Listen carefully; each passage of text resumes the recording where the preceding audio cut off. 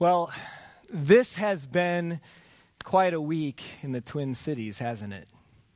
In case you haven't heard, the Super Bowl is today, and it's being played in Minneapolis, which has been a crazy week. Super Bowl 52, it's like there's been a party going on all week, party going on in here, a celebration to last at least a week.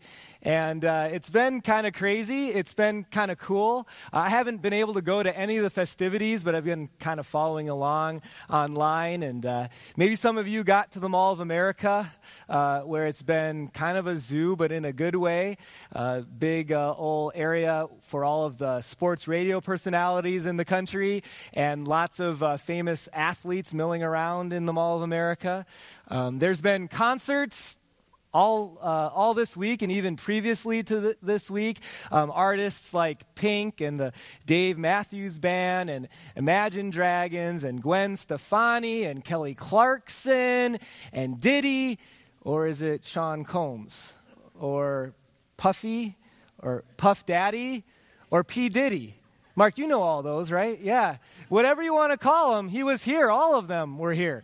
So it's been kind of a cool week. Justin Timberlake, Halftime Entertainment, has been kind of acclimating himself to Minnesota and the Twin Cities by sort of posting different things at like a St. Paul's Target and out in the cold tundra of Minnesota at this time of year. In fact, maybe some of you heard also that tonight there's going to be a special edition of The Tonight Show at the Orpheum in Minneapolis. One of my favorite guys, Jimmy Fallon, is going to be hosting that. And he did this thing this week. Did you hear about it? Where he essentially invited himself over to someone's house, which doesn't work so well with a normal person, but for a celebrity to say, hey, you get to cook dinner for me. You know, tons of people sort of shared their best and favorite family recipe, and this couple or family in Champlin won it. Did you hear what they served? Yeah, tater tot hot dish, right? Hot dish. Jimmy Fallon had never heard of hot dish before, which is crazy to me. So kind of a cool week, and to be really honest with you, I'm actually a little bit sad that it's over. Now, I'm not sad about the crowds that many of you had to endure and that going away and all that crowdedness. I definitely wanted the Eagles fans to go home before they even got here, so I'm not sad about that either. But I am kind of sad about all the fun and all of the focus on the Twin Cities is kind of a cool thing. And, I think there's something in all of us that finds it fun to be a part of something big, that is glad to be a part of something that's important. And from where I come from as a Christian and someone who believes in God, like so many of you here today, I really think that's not just something that's in us, but that in fact for our first fill-in for today, that it's something that God put in us. That we were designed, I believe, with a desire to make a difference.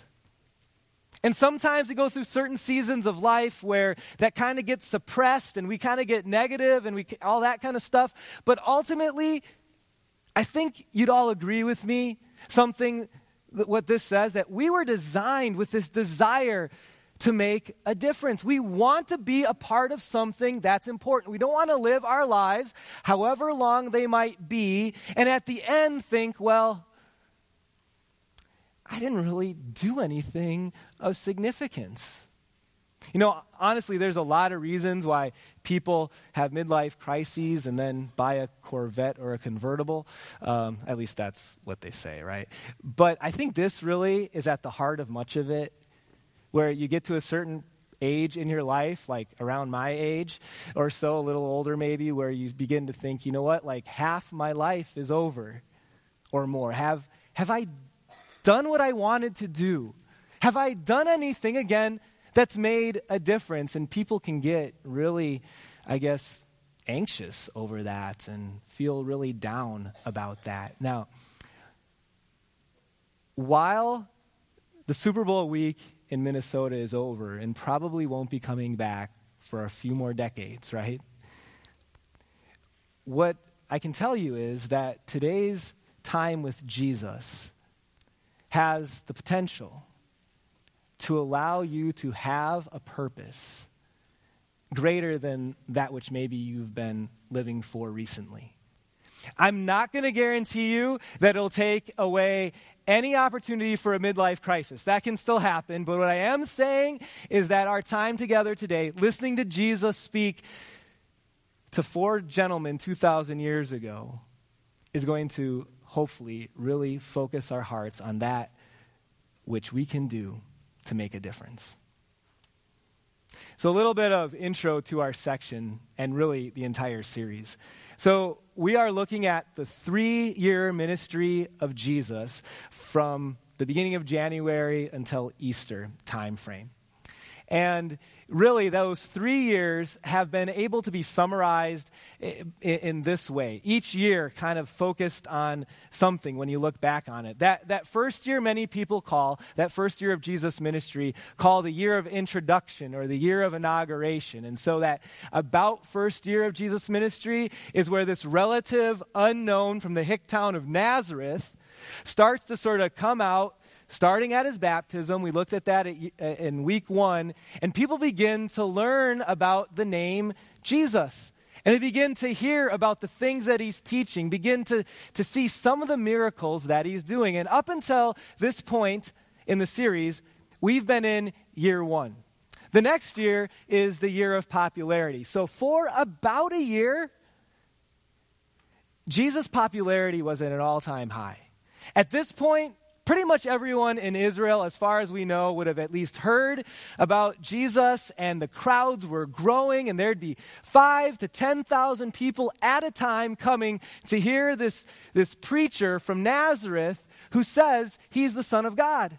And he would do miracles, and his popularity was at an all-time high. And then the last year of his ministry sometimes is called the year of opposition. And so what happened then was that the religious leaders of the day began to be very uncomfortable with Jesus. And I'm guessing that part of it in their minds were honorable. They didn't believe that Jesus was who he said he was. And so they, if you were to ask them, probably would say they were defending the truth by being opposed to Jesus. But here's the other thing about them. I don't believe they were able to see Jesus clearly or his message clearly, in part because if Jesus was the Savior and what he was saying was true, these Jewish leaders had a whole lot to lose. They would lose their position and authority with the people. And so I doubt that their vision, when it came to Jesus' message, was very clear. And the opposition, as started and spurred on by the Jewish leaders, began to grow until Jesus finally was killed. We'll get to that on Good Friday. But for today, we're here. We're at the year of popularity, at the very beginning of year 2 of Jesus' ministry. And we're going to look at Mark Chapter 1, this is one of the 4 biographies of Jesus, beginning with verse 14. Here's what it says. Jesus went into Galilee, that is not only a sea, which we'll look at, but also an area, the northern part of Israel. Jesus traveled into Galilee, proclaiming the good news of God. The time has come, he said. The kingdom of God has come near. Repent, that is, turn from your sin and believe the good news that Jesus had come to bring. Now, let me remind you that this message of good news is radically different from what the people at the time were being taught. See, what they were being taught is that if they wanted to get right with God, because only the most arrogant of us would not admit that we're not perfect, would not admit that we don't have sin. Most people recognize we're not perfect. And so we're all longing to have a way to get right with God, okay? And so the system of the time was you get right with God by doing good things or acting the right way. And the result was a whole bunch of people who never felt they were right with God because they never knew whether they had done enough or not. Now, before we throw stones at those people 2,000 years ago too much, let me just say that our natural inclination, whether it comes to salvation or for some others of us, just God allowing us to buy the new car and everything in between, our natural inclination is to try to get right with God by what we do. If things aren't going well, or if we had a bad week, how often do we think, well, I didn't go to church that week, but if I would have gone to church, maybe things would have been better. You know, God does not work that way. He does not have a system of things to do for him to love us more. And the truth is, that is so comforting. And in fact, when you and I realize that heaven and forgiveness is not about what I do, but about good news, it frees us to live in a whole different way. And I was trying to think about how do I best illustrate this? The difference, because for some of us, you hear that and you're like, yeah, well, some of you have never lived your life without the good news. So you don't understand what it's like not to have it. But I was thinking about this, and it made me think about when I was a kid. And my mom, as we got a little bit older, would work full time. And so in the summer, us three kids were home alone. And every morning, without fail, my mom had a list of chores for each of us to do. And it was like, you know, she'd put it on the kitchen counter, and we'd get up after she left, and it would be noon till I looked at that list because I did not want anything of it. But it just was this burden that I'd wear all day. And then I'd end up having to do my brother's chores too because he was lazy, and he's probably going to watch this online and call me about this, but I did most of his chores too. And it just was this burden that I wore. Now, I was thinking of how when you have a list that you know you need to get done, it's not something that feels so good. But what if, this did not happen, but what if every morning my mom laid out a list, not of things that she wanted me to do, but a list of things that she was going to give us that day?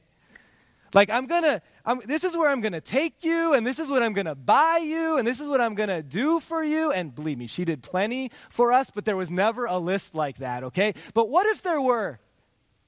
I'd wake up and head to the list and see what awesome things my mom would be giving me today. The list would take on a whole different view. It would be good news, not a system. And that is the difference between thinking of God through the lens of a list or a system, or thinking of God the way we should, as a God who gives gifts. Every morning we wake up, we can turn to Scripture, whether it be in our hearts and minds or literally to Scripture, and understand and recognize that God is the greatest gift giver, not Oprah. God is the greatest gift giver there ever was. And you get salvation, and you get salvation, and you get salvation. We all get salvation because of what Jesus came to do and what he came to bring. Not what is done by the people, but what Jesus came to do on the cross, to do for the people of this world. Next verse 16. As Jesus walked beside the Sea of Galilee, he saw Simon. Does anyone know what Simon's name was changed to later by Jesus? Who's this Simon? First service got it. Peter, okay, you just needed to talk. Okay, got it. You looked smarter walking in. Peter. Peter and his brother Andrew casting a net into the lake, for they were fishermen. Next verse. Come, follow me, Jesus said, and I will send you out to fish for people. And at once, Andrew and Peter left their nets and followed him. Verse 19. When he had gone a little farther, he saw James, son of Zebedee, and his brother John in a boat preparing their nets. Without delay, Jesus called to them and said, and they left their father Zebedee in the boat with the hired men, with the business right there, and followed him. And I remember when I was a kid hearing about this, and maybe it wasn't when I was 5 years old, because at that point I was just thinking, when's snack time or something like that. But maybe when I was a little bit older, in my teenage years, hearing this, thinking, who does that? Who sees someone on the shore, they say, follow me, and they just leave their business and their dad in the boat and go and follow someone? If you just read Mark's account, it seems a little unrealistic. Well, the cool thing is, this is not the only biography of Jesus. And so we learn a little bit more about this incident and about these guys when we turn to Luke's account. Luke was a gentleman who was commissioned by a man named Theophilus back in the first century to do a bunch of research and to write a historical account of Jesus' life. And Luke tells us that these four gentlemen, Peter, Andrew, James, and John, this was not the only thing they had ever heard about Jesus. They had a chance to hear him preach, probably share a little bit more about who he was. And then right before he called them and to follow him, Jesus actually did a miracle for them. Maybe some of you remember this miracle. Jesus got into the boat, and it was after fishing time was over and all the nets were cleaned, and Jesus told Peter, why don't you throw your net into the sea? And Peter, his fisherman side, is thinking, I just cleaned the nets. It takes forever, and this isn't the right time of day. But because Jesus asked, Peter threw his nets in. And they caught so many fish at the wrong time of day that James and John had to come over and help him bring them in. And so I want to be really clear with you right now. This is why I'm kind of belaboring this. That this call and then their following was not a coming to faith. Because only God can do that. We cannot choose to come to faith. Their follow was people who understood at least a little bit about who Jesus was and saw him do miracles, in response, following. And they did not understand as much as you and I do about Jesus. And we know that because they were continuously confused during those 2 years of Jesus' ministry that they were with him. But they understood enough that they followed out of some semblance of faith. And it changed their life. Our next fill-in is this, that purpose doesn't change your life. It's, biblically speaking, the result of a life that's already been changed. And why I'm saying that is I think sometimes, and I'm talking specifically to the Christians among us today here with this one, is that we're looking so much for purpose, and we think that if I just find the right job, or if I find the right purpose, or if I find that's going to change my life. You've been changed, and you find your greatest purpose within that changed life. And sometimes it doesn't change much in the sense of, those two different ways of thinking. Sometimes it changes everything. You start with changed life, and then you think about, what is God's purposes for me? How can I live for him and find my purpose in him? So what was the purpose that Jesus had for Peter, James, and John, and Andrew? Well, before I give it to you, let me ask this. Why do you follow Jesus? Or maybe a different way to ask that is, what's the thing you think of or appreciate most when it comes to following Jesus? And I'm guessing that 99% of us initially would say, the thing I appreciate most is that he's given me all that you already talked about, Ben. Forgiveness and salvation and hope for eternity? And let me just say, absolutely, that is a good answer. That is the best blessing we receive through Jesus. But could I also say this? Because I will anyway. It's not the whole picture. That when it comes to following Jesus, maybe sometimes we're actually too tunnel visioned on what is in it for me. Here's what I mean. I think so often we can treat God like some sort of cosmic vending machine. And we put in the prayer, we press A5, and then we get out whatever it is we want. And our lives and our following becomes all about the gimmes. Give me health, give me peace, give me kids, give me better kids, give me a boyfriend, give me another boyfriend, a different one, give me a job, all that stuff. And those are all good prayers to give. And God wants us to ask him for anything. But that is not the sum of following Jesus, the sum total of following Jesus. Because when we follow, when we understand that our lives have been changed by him, it's not just what else can I get. God gives you tremendous purpose. Let's go back to verse 17. Here's what he told Peter, Andrew, James, and John.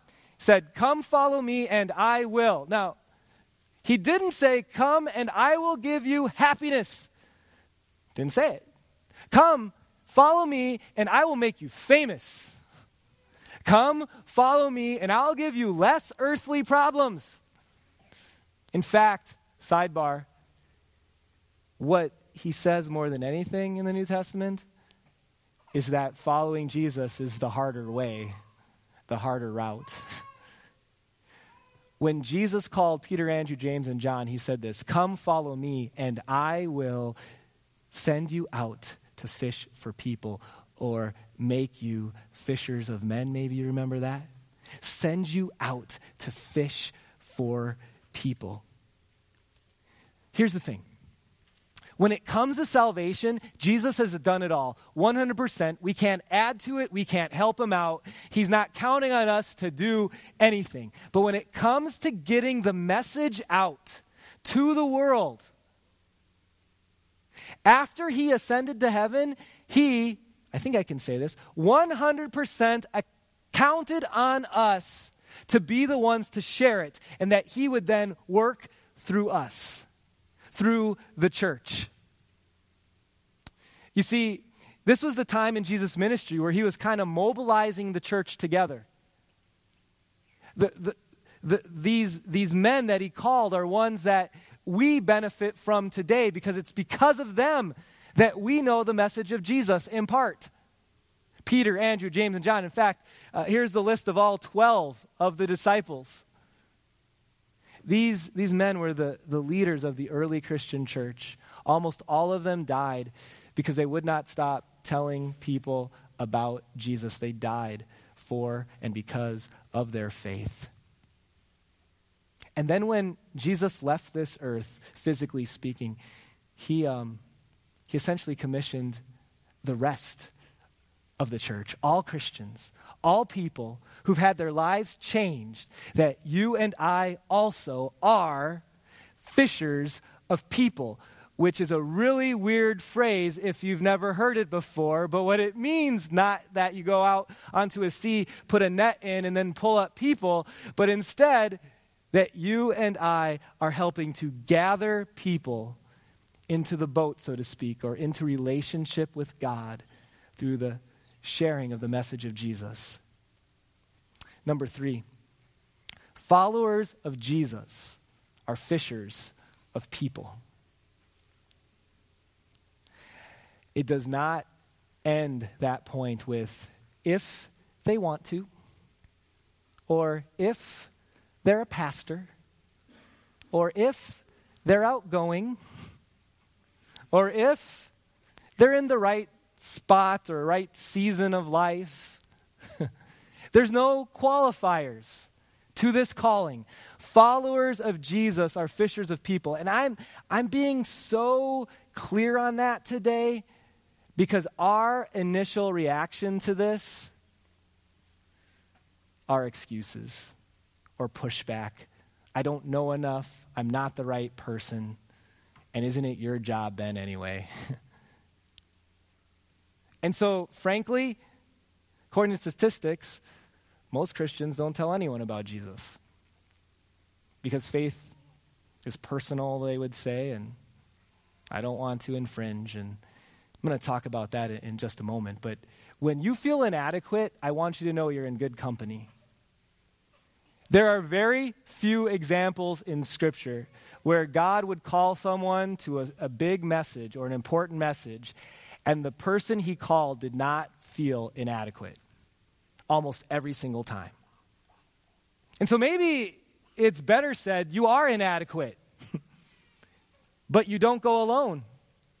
That the Holy Spirit will work with you and will work through you. And you want to talk about purpose? Try number 4 on for size. The biggest difference you can make is an eternal difference. For me, and maybe you would say this too, but for me, if someone were to ask me this question, what's the biggest thing that you'd like to leave with your kids? If you had to choose one thing, and there's a lot of things, I'd love for them to have a comfortable life. I'd like to shield them from problems. I'd like to give them the perfect house, the perfect home environment. I would like to give them a perfect dad. But if I had to pick one thing, it'd be faith. If I could not give my kids any of those other things, but it was just that is what will make a difference into eternity. And guys, whether it's for your family or for the people around you that aren't your family, there's no greater purpose we could have. You talk about purpose. No greater purpose you can have than to help people understand Jesus so that they might have life that lasts into eternity. You know, over the years, when I've had a chance to listen to messages about going out and fishing for people or sharing your light and things, so often the sermons I've listened to would stop right there. And so what would happen sometimes, for me at least, is that I would leave knowing what I was called to do, but carrying this burden of not knowing how to do it. And you know, the pastor can say it's so easy, but come on. It's not always so easy, is it? So what do I do?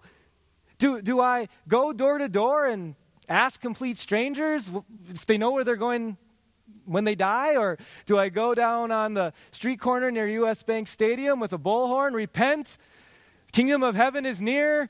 I mean, it worked for John the Baptist. Do I put a fish symbol on the back of my car and call it good? Do I wear a T-shirt that says my boss is a Jewish carpenter? What do I do? I really wrestled with that today. Because I'm better preaching to Christians than I am doing this at Cub or in my neighborhood. And I'd say I don't ever do it. I'm just saying it's easier here. There's a lot of answers to the how, okay? And you might have a better one, but I did not want to have you leave the way I sometimes felt with sermons like this. I want to give you one very clear application. Take it or do something better. But the verse that kept rolling around in my mind was this one from Jesus' Sermon on the Mount, where Jesus said, "Let your light shine before others, that they may see your good deeds and glorify your Father in heaven." And, you know, the thing I constantly hear and sometimes even think and feel is that it's becoming so much harder to share your faith in the culture that we live in and with all the restraints and parameters around things. And things are just getting darker in this country. Where does light shine the brightest? In the dark. You know how I'm thinking? In some ways, it's easier than ever to let your light shine. Because people aren't used to as much those who are forgiving and selfless and not in it for themselves and have morals and isn't about the bottom line but is about the person in the next cubicle. These are traits that are becoming increasingly less in our culture and society. And they're exactly what Jesus called us to here. And so maybe your take home is this, that you just become more intentional in living out what God has called you to be at work, at home, at school. And then in the ways that you can, you pray for opportunities to tell people the why behind the what. Here's what I'm doing. You pray for doors to tell them the why, because this is what Jesus has done for me and has done for you as well. We all are created with this desire to make a difference. The biggest difference we can make is one that lasts into eternity. And may God go with us as a church and as individuals to do just that. Let's pray. Dear Heavenly Father, thank you for your Son who came to not just preach the good news, but to be the embodiment of it, to be the fulfillment of it. And Lord, now as we consider your calling on Peter, Andrew, James, and John, help us to see that calling is also for us. Not to be one of your 12 disciples, but to be a fisher of people. And Lord, I pray for each person in this room that you would open doors for them to then find opportunities to share the hope that they have because of your Son with those around them. We pray all this in Jesus' name. Amen.